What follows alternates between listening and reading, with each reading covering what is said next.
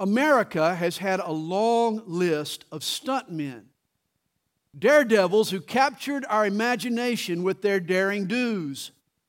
In 1829, the Jersey leaper named Sam Patch jumped 100 feet into the waters below Niagara Falls. In the 1920s, a flagpole sitter, Al Shipwreck Kelly, stayed aloft on top of a pole for an incredible 49 days. In the 1970s, Evel Knievel broke every bone in his body jumping motorcycles over cars and over water fountains. All these daredevils attracted huge crowds. It seems we're all mesmerized by daring stunts and stuntmen. And this very human tendency doesn't go unnoticed by God.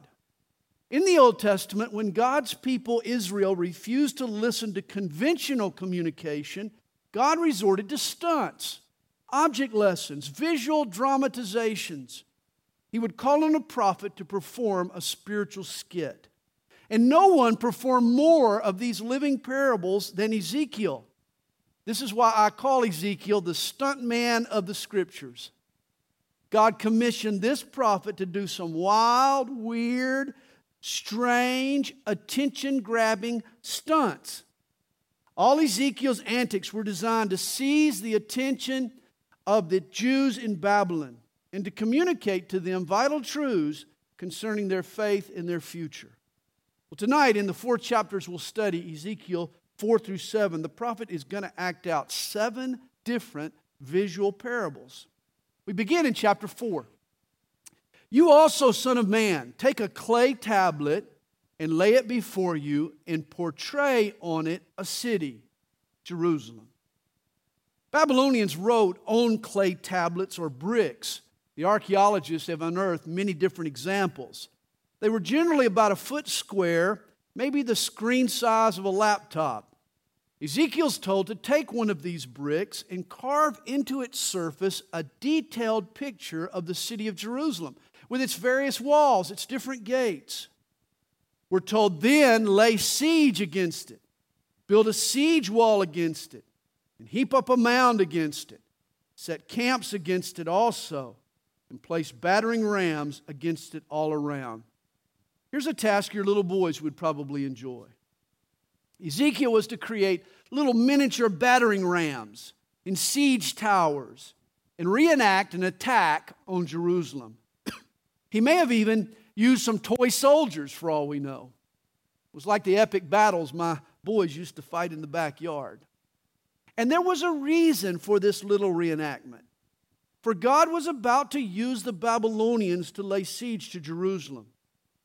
What had become an idolatrous city would soon fall.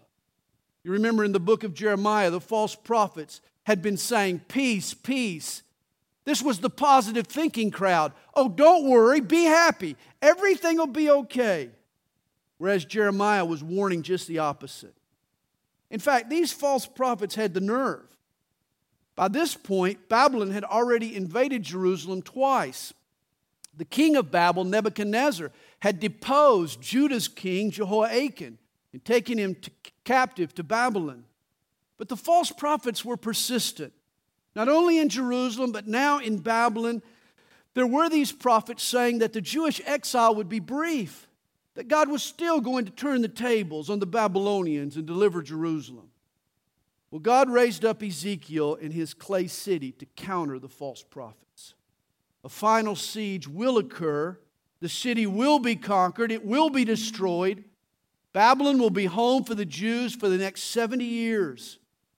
They need to accept their fate and settle down. They won't be going home anytime soon. It was an unpopular message, but it was the truth. Verse 3 tells us, moreover, take for yourself an iron plate and set it as an iron wall between you and the city. And again, God is still talking about this little miniature city made of clay. Set your face against it, and it shall be besieged, and you shall lay siege against it. This will be a sign to the house of Israel. The iron plate was probably a cooking pan, maybe an iron skillet. It symbolized an impenetrable barrier between the people and God. Here's the picture that Ezekiel is creating. Jerusalem will come under siege. And when the rebellious people cry out to God, He'll be behind this iron barrier. You know, sin is like an iron plate. It cuts off a person or a people from God. It prohibits their prayers from rising. It prohibits God's blessings from falling. The only cure is repentance. The first prayer that God always answers is the prayer of repentance. So we've got the miniature city. We've got the iron plate. But now God commissions skit 2. Lie also on your left side, and lay the iniquity of the house of Israel upon it. According to the number of the days that you lie on it, you shall bear their iniquity. For I have laid on you the years of their iniquity, according to the number of the days, 390 days. So you shall bear the iniquity of the house of Israel.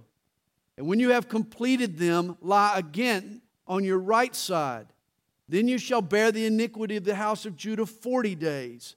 I have laid on you a day for each year. This is bizarre. Ezekiel is literally being called to lie down on the job. Recall, after Solomon's reign, the Hebrew kingdom split into 2. The northern 10 tribes were governed from Samaria and became known as Israel, while the southern tribe of Judah stayed loyal to Jerusalem. Here Ezekiel is to dramatize God's judgment on both nations by lying on his side. A day for each year of judgment. He's to lie on his left side for 390 days. That is 13 Babylonian months, more than a year. Then he's to flip over on his right side and lie there another 40 days for the 40 years of judgment that's coming on the nation Judah. Ezekiel is in Babel, and so his head was pointed toward Jerusalem. That means that on his left side, he would be facing northward toward Israel, and on his right side, he would be facing south toward Judah. Verse 7. Therefore you shall set your face toward the siege of Jerusalem. Your arms shall be uncovered, and you shall prophesy against it, and surely I will restrain you so that you cannot turn from one side to another till you have ended the days of your siege. Apparently, the prophet Ezekiel isn't allowed to roll over until he finishes the required time on both sides. Now, if you read the commentaries, a large number of them suggest that Ezekiel didn't actually spend 24 hours a day, 7 days a week, for 430 days on his side. They assume that this was sort of an intermittent fulfillment of the prophecy, that he took the posture at only certain times of the day. Maybe he'd go out in the afternoon or during rush hour or whatever, and he would take the posture so that he could set up and the people would see what he was doing. But that he wasn't there all day long. But that's conjecture. We really don't know. To me, the language seems to apply something extraordinary. The Lord says, I will restrain you so that you cannot turn from one side to another. The word restrain means to tie down with ropes. The prophet is strapped in position. His movement is being restricted. I would think he literally stayed in a reclined position for 430 days. And he was probably supernaturally assisted. Either way, imagine the saddle sores.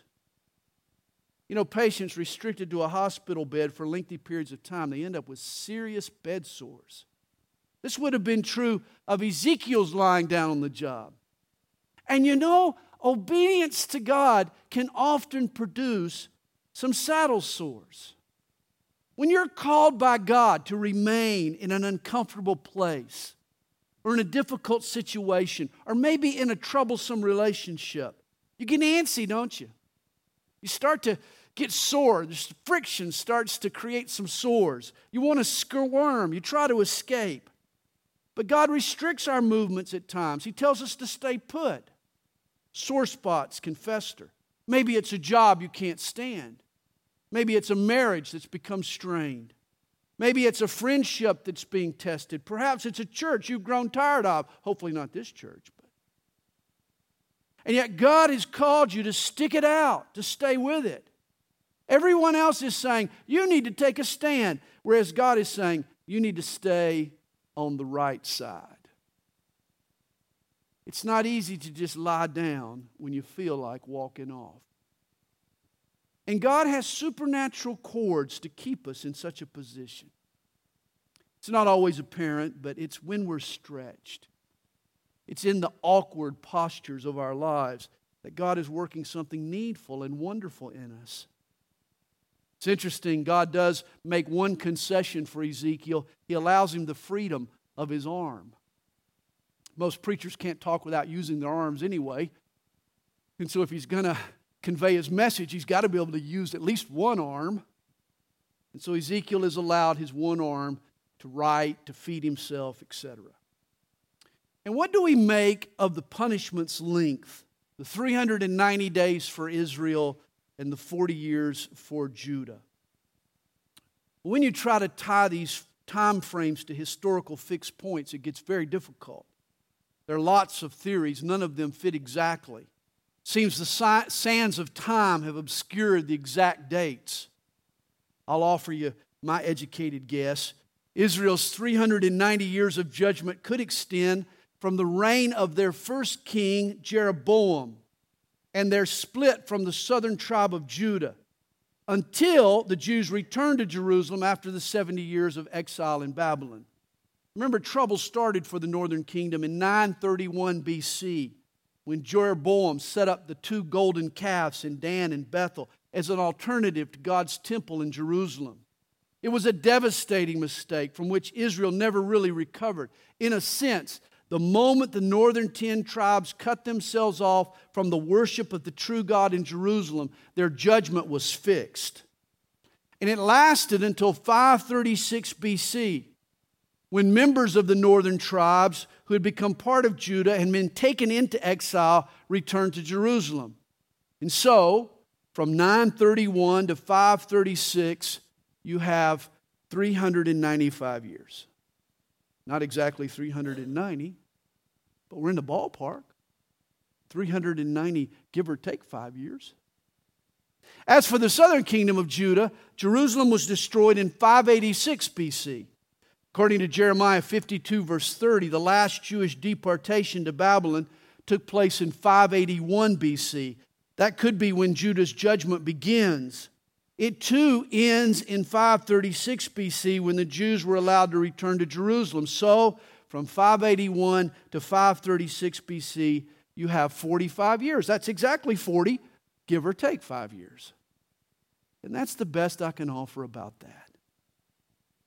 But as if lying on his side was not enough, God lays on Ezekiel an even heavier burden. He puts him on a diet. You think laying on the side is one thing, but being on a diet, if any of you have been there, you know that's tough. Verse 9 tells us, also take for yourself wheat, barley, beans, lentils, millet, and spelt. Put them into one vessel and make bread of them for yourself. During the number of days that you lie on your side, 390 days you shall eat it. And your food which you eat shall be by weight, 20 shekels a day. From time to time you shall eat it. Wheat, barley, lentils, etc. represent a sparse vegetarian diet. This is the type of food rationing that cities require when they're under siege. And notice the meager portions. 20 shekels would be just 10 ounces. And so again, he's illustrating what life will be like when Jerusalem is laid siege by the Babylonians. He says, you shall also drink water by measure, 1/6 of a hin. From time to time you shall drink. Now, a hin was an ancient measurement of 6 quarts. So 1/6 is a single quart. Again, this illustrates the rationing that will go on in Jerusalem when the Babylonian army hems the city in. He says, and you shall eat it as barley cakes and bake it using fuel of human waste in their sight. Now, whoa, Nelly. Whoa. Now we're getting tough. But when a city's under siege and the supply lines get cut off, the first luxury item that stops shipping is Kingsford charcoal. Everybody knows that. And so people under siege, they have to resort to more primitive fuels. After you've burned up all the firewood and broken up all the wooden furniture, all that's left is crap. Literally, human waste becomes cooking fuel. And Ezekiel is to use it as a preference, no less. Again, he is epitomizing the siege conditions that are coming upon Jerusalem. Verse 13, then the Lord said, so shall the children of Israel eat their defiled bread among the Gentiles, where I will drive them. So I said, O Lord God, indeed, I have never defiled myself from my youth till now. I have never eaten what died of itself or was torn by beast, nor has abominable flesh ever come into my mouth. Then he said to me, see, I am giving you cow dung instead of human waste, and you shall prepare your bread over it. Now remember, Ezekiel was a Hebrew priest as well as a prophet. And he had prepared himself by remaining holy to the Lord. From his youth, he had diligently kept the law, including its dietary code. In Leviticus 19, verse 19, the law of Moses had prohibited the mixing of grains. This made Ezekiel's diet non-kosher. You remember, it was a mixture of grains. The law even gave instructions on how to defecate. Deuteronomy 23, verse 12 stated, you shall have a place outside the camp. You may not have known this was in the Bible, but here it is. Where you may go out, and you shall have an implement among your equipment. And when you sit down outside, you shall dig with it and turn and cover your refuse. This was healthy sanitation. And it obviously precluded using your dung as cooking fuel. In both regards, God's command to Ezekiel would have violated aspects of the law. Here was a priest, no less. He should be keeping God's law, and yet God is telling him otherwise. He's confused. Verse 16. Moreover, he said to me, Son of man, surely I will cut off the supply of bread in Jerusalem. They shall eat bread by weight and with anxiety, and shall drink water by measure and with dread, that they may lack bread and water, and be dismayed with one another, and waste away because of their iniquity. You see, rather than teach his people how to observe the ceremonial and symbolic aspects of the law, God is warning them of how to survive in a life and death crisis. The Jews are going to face catastrophic conditions. They're going to be laid siege by an invading army, and it's going to be terrible. God does provide Ezekiel a concession in his reenactment here. Rather than human waste, he is allowed to cook over a cow patty. This is a merciful move on God's part, no doubt about it. Ezekiel is being asked by God to put his commands ahead of his religious training, even his own conscience. To make it easier for him, he allows him to use cow poop. It's interesting, usually our conscience is God's tool to help us sort out right from wrong. But there are times when our conscience becomes our enemy. Remember, the conscience is a body member that gets trained. It gets programmed. Religious training and a person's upbringing help to program our conscience. And at times, our conscience serves us well, but at other times, it can betray us. You remember, much like Ezekiel, Peter too had been trained by a legalistic Jewish heritage. He too had been raised kosher. This is why it surprised Peter when God called on him to go to the picnic where everything on the menu was unclean. You remember, God told Peter, kill and eat. Peter said, not so, Lord. God went on to show Peter that he would change the rule. He could change the rules when need be. God makes the rules, he can change the rules. What once was considered unclean, God now deemed proper. And if God could do this with foods, he could also do this with people. Though the Gentiles had been considered unclean in times past, God was cleansing them now through the cross of Jesus Christ. God was doing a new work to bring unclean Gentiles into His family. And like Peter and Ezekiel, if you've ever lived under strict legalistic training, there may come a time when your conscience works to oppose the grace of God. When that time comes, it's vital to remember 1 John chapter 3, verse 20. We're told, "For if our heart condemns us, God is greater than our heart and knows all things." When your conscience contradicts God's grace, listen to God, not your conscience. God is greater than our heart, John says. See, Ezekiel had a hard time corralling his conscience when it came to human waste. This was just more than he could bear. This was probably a bigger hurdle to jump than Peter had to jump over. We assume Peter's unclean meat was at least cooked over some nice firewood. It was tough for a priest to cook over human feces, and so God lets him use cow patties. And I believe Ezekiel still heard God say, "Well done, good and faithful servant." Chapter 5. "And you, son of man, take a sharp sword. Take it as a barber's razor, and pass it over your head and your beard. Then take scales to weigh and divide the hair." Imagine men having to shave with a sword. That could get a little dicey, couldn't it? I'm prone to nick myself with a good razor. If I had to shave with a sword, I'd come out of the bathroom cut to ribbons, bleeding everywhere. And Ezekiel is called by God to not only shave his face and his beard, but his entire head. I imagine the guy had nicks and slashes and gashes all over himself. Probably went through a whole box of Band-Aids. You'd think he'd been in a knife fight. And that was exactly the effect that God was after. The Jewish population that will be under siege is going to end up sliced and diced, slaughtered by the Babylonian army. And so Ezekiel's looking like one of those persons who's going to go through that terrible tragedy. Ezekiel was also told to weigh and divide the shavings for a reason. He says, "You shall burn with fire 1/3 in the midst of the city when the days of the siege are finished. Then you shall take 1/3 and strike around it with the sword, and 1/3 you shall scatter in the wind. I will draw out a sword after them. You shall also take a small number of them and bind them in the edge of your garment.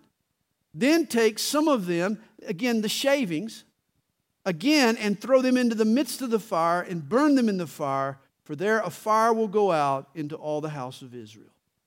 What Ezekiel does with his shavings illustrates what's going to happen to the Jews in Jerusalem. 1/3 are going to die from the terrible conditions that will prevail during the siege. 1/3 will die from the invasion in the Babylonian army. 1/3 will be scattered to foreign lands and they'll end up dying there. A small few will be protected in the hem of God's garment. They'll be taken back to Babylon or allowed to continue in the land of Judah. And the last group will flee to Egypt only to be slain there. Verse 5 tells us, "Thus says the Lord God, this is Jerusalem. I have set her in the midst of the nations and the countries all around her." You know, Jerusalem is set in the midst. Jerusalem is situated at the earth's center, both geographically and strategically. Even today, events that occur in Jerusalem, they end up as headlines in the news, in papers all around the world. And yet God says of Jerusalem, "She has rebelled against my judgments by doing wickedness more than the nations, and against my statutes more than the countries that are all around her. For they have refused my judgments, and they have not walked in my statutes. Therefore, thus says the Lord God, because you have multiplied disobedience more than the nations are all around you, have not walked in my statutes, nor kept my judgments, nor even done according to the judgments of the nations that are all around you. Therefore, thus says the Lord God, indeed, I, even I, am against you, and will execute judgments in your midst in the sight of the nations." God compares the obedience of the Jews with the conduct of the pagan nations around them. His own people were worse than their idolatrous neighbors. He had put them in the center of the nations to be a witness. Instead, they'd been an embarrassment. The Jews had been given great privilege. God had intervened in their history. He had given them His law, yet their behavior was worse than the ignorant Gentiles. And this should teach us a lesson. For with privilege comes greater responsibility. God holds His people accountable. And this should be a warning to us. For of all people, those of us who are in Christ are the most blessed. We're the most privileged. God has lavished upon us His grace. Therefore, we need to be faithful. Verse 9 tells us, "And I will do among you what I have never done, and the like of which I will never do again, because of all your abominations. Therefore, fathers shall eat their sons in your midst, and sons shall eat their fathers, and I will execute judgments among you, and all of you who remain I will scatter to all the winds." The sins of the people will be so despicable that God will pull out all the stops in meting out punishment. Notice, God acts in a way that He admits He may never act that way again. And here's another byproduct of the siege, the coming siege on Jerusalem. Food will be so scarce that the Jews living inside the city will resort to cannibalism. Fathers will eat sons, and sons will eat fathers. I mean, these are devastating plagues that God reserves for extreme disobedience. But remember, after all He had done for Israel, for them to in turn dive so deeply into idolatry, it called for a radical attention-getting judgment on God's part. And they'll endure it. And you wonder if this won't be God's attitude in the last days. You know, that God will put forth a judgment that He's never put forth before and that He might never do again. It'll be a unique kind of judgment. Right now, God is offering salvation to mankind. He's waiting until the world is ripe for judgment, the judgment of all judgments, what the Scripture calls the Great Tribulation. Recall what Jesus said of the end times in Matthew chapter 24. "Then there will be great tribulation, such as has not been since the beginning of the world until this time. No, nor ever shall be." Similar to the language we've read here. "And unless those days were shortened, no flesh would be saved. But for the elect's sake, those days will be shortened." In other words, serious sin calls for serious punishment. And in lieu of today's unbridled abominations, the most severe may be yet to come. He says, "Therefore, as I live, says the Lord God, surely, because you have defiled my sanctuary with all your detestable things and with all your abominations, therefore I will also diminish you. My eye will not spare, nor will I have any pity."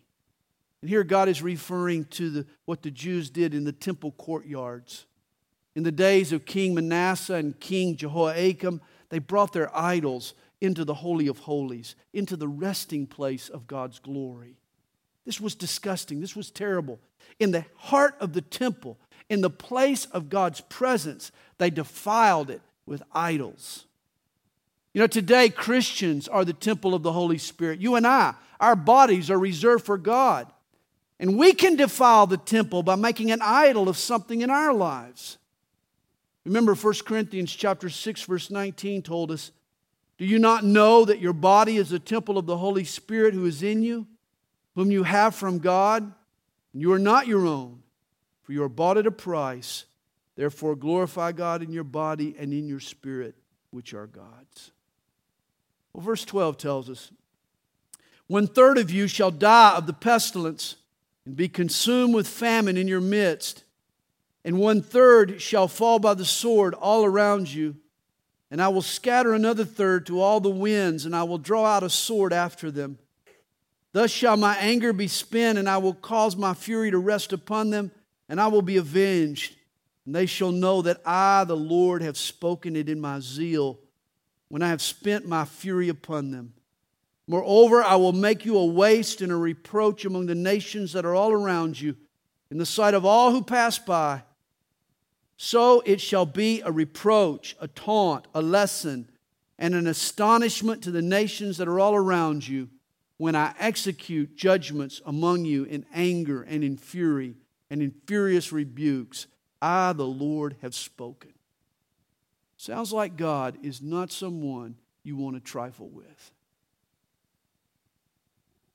God is going to make the Jews an object lesson to the surrounding peoples of what happens when you refuse to live up to the spiritual privileges you've been given. He says, when I send against them the terrible arrows of famine, which shall be for destruction, which I will send to destroy you, I will increase the famine upon you and cut off your supply of bread. So I will send against you famine and wild beasts, and they will bereave you. Pestilence and blood shall pass through you, and I will bring the sword against you. I, the Lord, have spoken.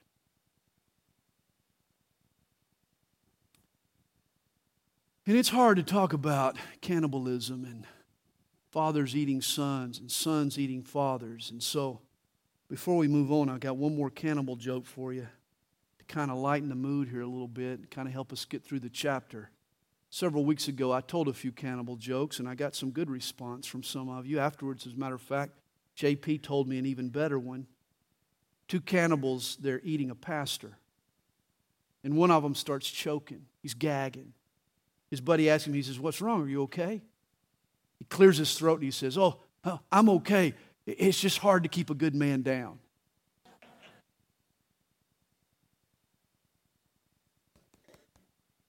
And I promise that's the last of the cannibal jokes. Tonight, in chapters 6 and 7, Ezekiel further explains his actions in chapters 4 and 5. Chapters 4 and 5 were the dramatizations. Now chapters 6 and 7 are sort of the divine editorials. Chapter 6. Now when the word of the Lord came to me, saying, Son of man, set your face toward the mountains of Israel and prophesy against them, and say, O mountains of Israel, hear the word of the Lord God. Thus says the Lord God to the mountains, to the hills, to the ravines, and to the valleys, indeed I, even I, will bring a sword against you, and I will destroy your high places. It's as if the people aren't listening to God, so He speaks to the mountains and the hills and the valleys and the ravines. He speaks to the land.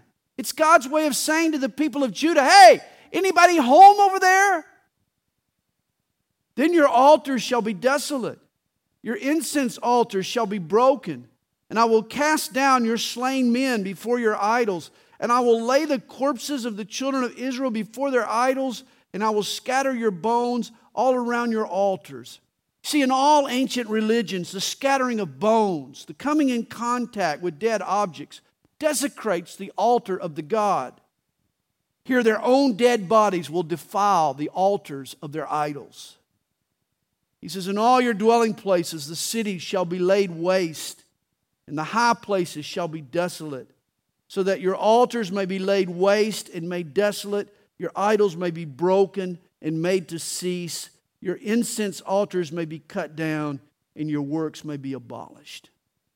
Now remember, in the Old Testament, altars to idols were always built on elevated platforms, these so-called high places. The ancients assumed that the closer you got to heaven, or the higher you ascended, the easier it would be to get the attention of your God. And thus, the high places became notorious outposts for all kinds of idolatry. And remember, God was against these high places. Even if the altar might be dedicated to Him, God knew that this kind of rogue, individualized into some kind of idolatry.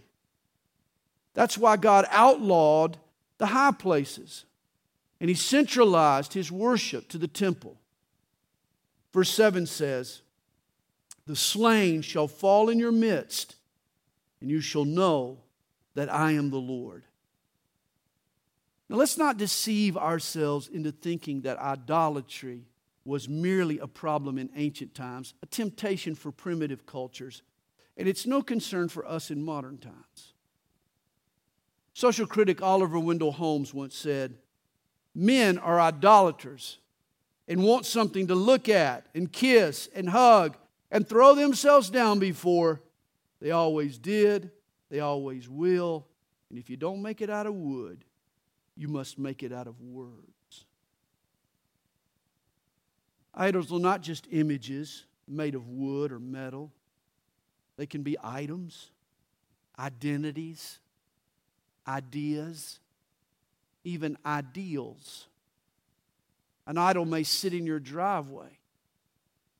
You may cheer for your idol on Saturday afternoon, Sunday afternoon. Or your idol could be a philosophy that captures the hearts of thousands. I like how Paul Tillich defines an idol. Idolatry is the elevation of a preliminary concern to ultimacy. It's the elevation of a preliminary concern to ultimacy. See, life is full of preliminaries. Making money, buying a house, going on vacation, how the Braves do this season. These are all preliminaries. There's nothing wrong with them. They're things we have to deal with. But when a preliminary gets exalted to ultimacy, it becomes an idol. Our hearts are fickle. They easily get distracted and they get pulled toward lesser things. And idols, potential idols, are everywhere. St. Augustine once stated, idolatry is worshiping anything that ought to be used and using anything that ought to be worshiped. Idols are still a threat to us today. This is why Paul wrote to the Corinthians and said, "Flee from idolatry." Verse 8 tells us, "Yet I will leave a remnant so that you may have some who escape the sword among the nations when you are scattered through the countries." God will not judge all of the Jews. He'll leave behind in every country a faithful remnant who will remain loyal to Him. And then those of you who escape will remember me among the nations where they are carried captive.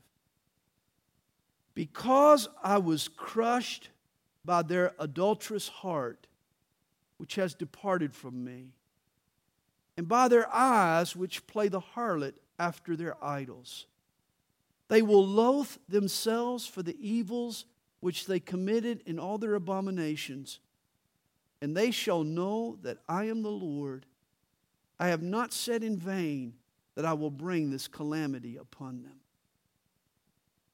And when I read those words, do you feel God's pain? I hope you do. Do you hear His heart break? God says, I was crushed by their adulterous heart. What adultery is to a marriage relationship, idolatry is to our relationship with God. It's spiritual infidelity. Realize in issuing these judgments that we've read on God's people, God was not playing the part of some cold, calculating, uncaring judge. Rather, He was reacting as a jilted lover. God is the loyal and adoring husband who has lived for years to serve the one he loves, only to have his spoiled, fickle, selfish wife turn on him and run into the arms of another man.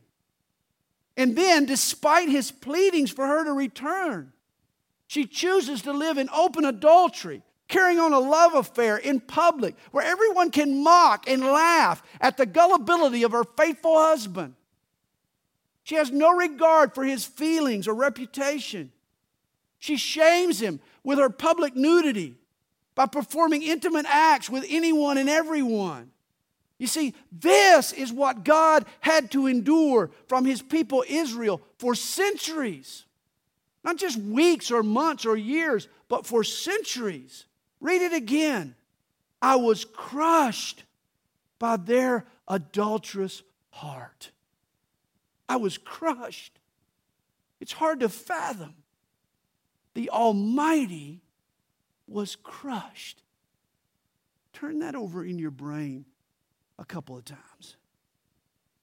Apparently, God gives His people power over His own heart. This is what love does, doesn't it? It makes us vulnerable to the person we love, to the hurts, to abuse. Hey, as Christians, we should realize that when we flirt with the world, when we toy with idols, when we snuggle up to things we know are displeasing to God, we are crushing God's heart. A child of God can delight the Lord, or we can cause Him great pain. Ezekiel says God's heart was crushed by the whorish deeds of His people Israel. And notice back in verses 4 and 6, when God talks about breaking their idols, it's the same Hebrew word that's here translated crushed. God will do to the idols what His idol-seeking people have done to His own heart. Verse 11. Thus says the Lord God, pound your fists and stamp your feet and say, alas, for all the evil abominations of the house of Israel, for they shall fall by the sword, by famine, and by pestilence. Here's another attention-grabbing stunt for Ezekiel to perform. He's to pitch a fit, in essence. Throw a temper tantrum. Pound his fist, stomp his feet. Condemn Israel's idolatry and predict disaster. He who is far off shall die by the pestilence. He who is near shall fall by the sword. And he who remains and is besieged shall die by the famine. Thus will I spend my fury upon them. Remember, this was all illustrated by Ezekiel's shave and the distribution of his hair. Then you shall know that I am the Lord when they're slain or among their idols, all around their altars, on every high hill, on all the mountaintops, under every green tree, and under every thick oak, wherever they offered sweet incense to all their idols. I mean, when the carcasses of the Jews are found on their high places, the altars of their idols, then they'll all know that their idols were vain and that God is truly God. So I will stretch out my hand against them and make the land desolate, yes, more desolate than the wilderness toward Diblah in all their dwelling places. And then they shall know that I am the Lord. You've seen this phrase now numerous times. It's a theme in Ezekiel. Then they shall know that I am the Lord. Chapter 7. Moreover, the word of the Lord came to me, saying, and you, son of man, thus says the Lord God to the land of Israel, an end. The end has come upon the four corners of the land. Now, chapter 7 is interesting because it's judgment set to verse. It's really a poem of punishment. When you read it in the Hebrew, it has a rhythmic cadence to it. False prophets had been predicting deliverance for the Jews. And now Ezekiel says, not so. There's an end. The end will come. There is an end of the road for Jerusalem and for the land. And it's the end of the road for the Jews, where he says, now the end has come upon you, and I will send my anger against you. I will judge you according to your ways, and I will repay you for all your abominations. Verse 4. My eye will not spare you, nor will I have pity, but I will repay your ways, and your abominations will be in your midst. Then you shall know that I am the Lord. Thus says the Lord God, a disaster, a singular disaster, behold, it has come. An end has come. The end has come. It has dawned for you. Behold, it has come. Doom has come to you. You who dwell in the land, the time has come, a day of trouble is near, and not of rejoicing in the mountains. Now upon you I will soon pour out my fury and spend my anger upon you. I will judge you according to your ways, and I will repay you for all your abominations. My eye will not spare, nor will I have pity. I will repay you according to your ways, and your abominations will be in your midst.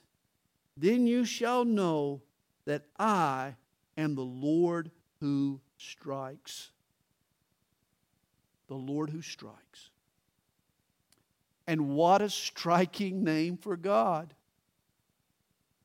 Jehovah Naka. Literally, the God who strikes. I doubt if any of you have thought about God this past week as the God who strikes. But maybe you should. For He is the God who hits back. He is the God who spanks.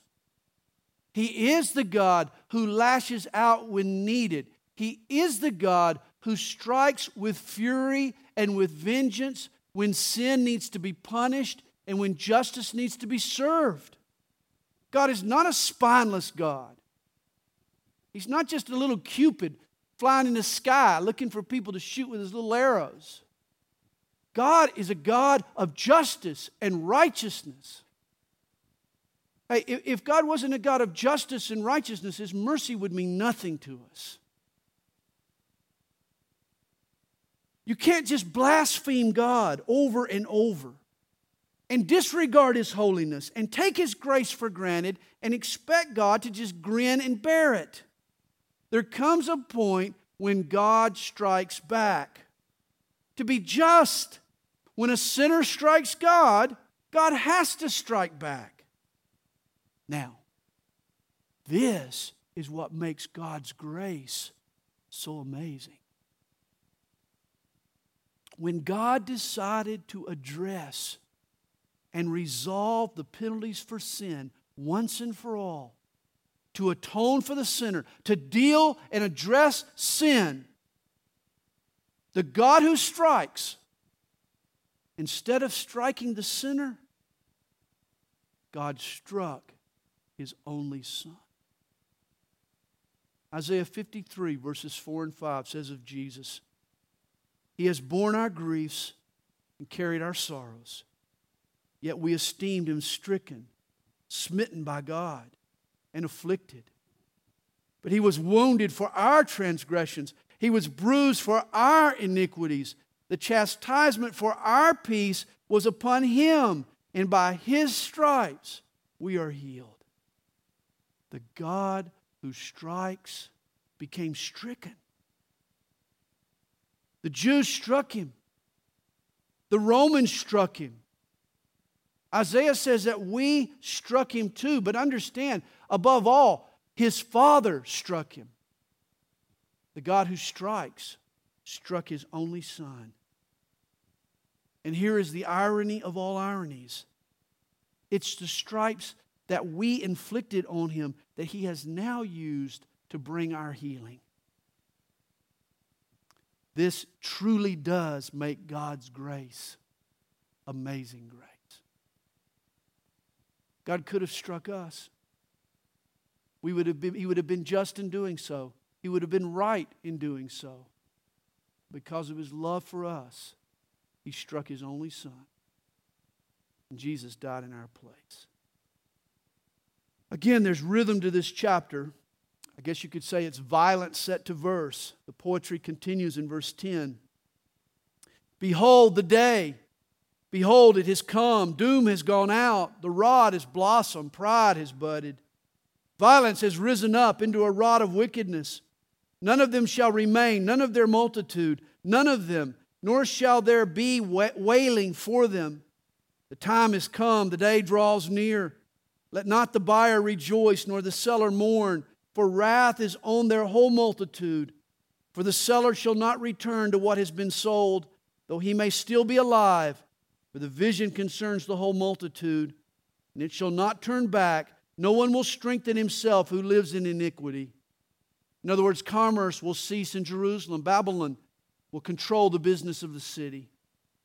He says, they have blown the trumpet and made everyone ready, but no one goes to battle, for my wrath is on all their multitude. In the final moments, when the time comes, the Hebrew military will fail. When the battle trumpet sounds, no one will have the will to fight. The Jewish troops will become an army of deserters and cowards. He says the sword is outside and the pestilence and famine within. Again, when a city's surrounded, when it's been laid siege to, starvation is on the inside and the sword is on the outside. Danger surrounds the city. Whoever is in the field will die by the sword, and whoever is in the city, Famine and pestilence will devour him. Those who survive will escape and be on the mountains like doves of the valleys, all of them mourning, each for his iniquity. Every hand will be feeble, and every knee will be as weak as water. They will also be girded with sackcloth. Horror will cover them. Shame will be on every face, baldness on all their heads. And this is not a meeting of the hair club for men. A shaved head was a sign of great grief. It was a sign of mourning.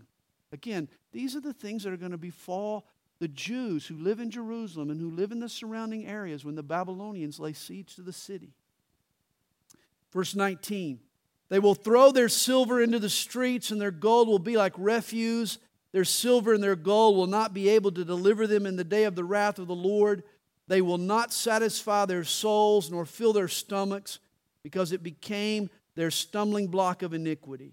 In other words, in the end, all of their wealth will be useless. Their silver and gold will no longer have any buying power. It won't buy what they need, that's for sure. It won't buy food. It won't buy peace. And he says, as for the beauty of his ornaments, he set it in majesty. But they made from it the images of their abominations, their detestable things. Therefore I have made it like refuse to them. I will give it as plunder into the hands of strangers, and to the wicked of the earth as spoil, and they shall defile it. I will turn my face from them, and they will defile my secret place, for robbers shall enter it and defile it. Here Ezekiel is talking about the temple. The beautiful jewel in the crown of Jerusalem was the temple of Solomon. But hordes of Babylonian warriors will trample the courts of the temple. They'll strip it of its gold and silver. Temple robbers will loot its treasures and defile God's once sacred precincts. His secret place, he says, will be defiled. Eventually, they'll burn the temple to the ground. Verse 23, make a chain, for the land is filled with crimes of blood, and the city is full of violence. Here's another stunt for God's stunt man. He's to make a chain. It's to illustrate the bondage that is now on the horizon. The Jews are going to be chained, and they're going to be taken back to Babylon as exiles in a strange and foreign land. Therefore I will bring the worst of the Gentiles, and they will possess their houses. I will cause the pomp, that is the pretense, the stuck-uppedness of the Jews, of the strong, to cease. Those who acted like they were strong will be proven to be weak. And their holy places shall be defiled. Destruction comes. They will seek peace, but there shall be none. Disaster will come upon disaster, and rumor will be upon rumor. Then they will seek a vision from a prophet, but the law will perish from the priest and counsel from the elders. They'll look to the false prophets for some assurance, but at this point, the false prophets, they'll be nowhere to be found. They will have tucked tail and ran. The Babylonians will be present, looting the shops and pillaging the homes and even trampling the temple. Verse 27, the king will mourn. The prince will be clothed with desolation, and the hands of the common people will tremble. I will do to them according to their way and according to what they deserve. I will judge them. Then they shall know that I am the Lord. And notice those terrifying words. According to what they deserve, I will judge them. May that never be said of you or of me. None of us want what we're owed. None of us want what we deserve. You know what you deserve? Death and hell. You know what I deserve? Death and hell. None of us want what we deserve. We want mercy, not justice.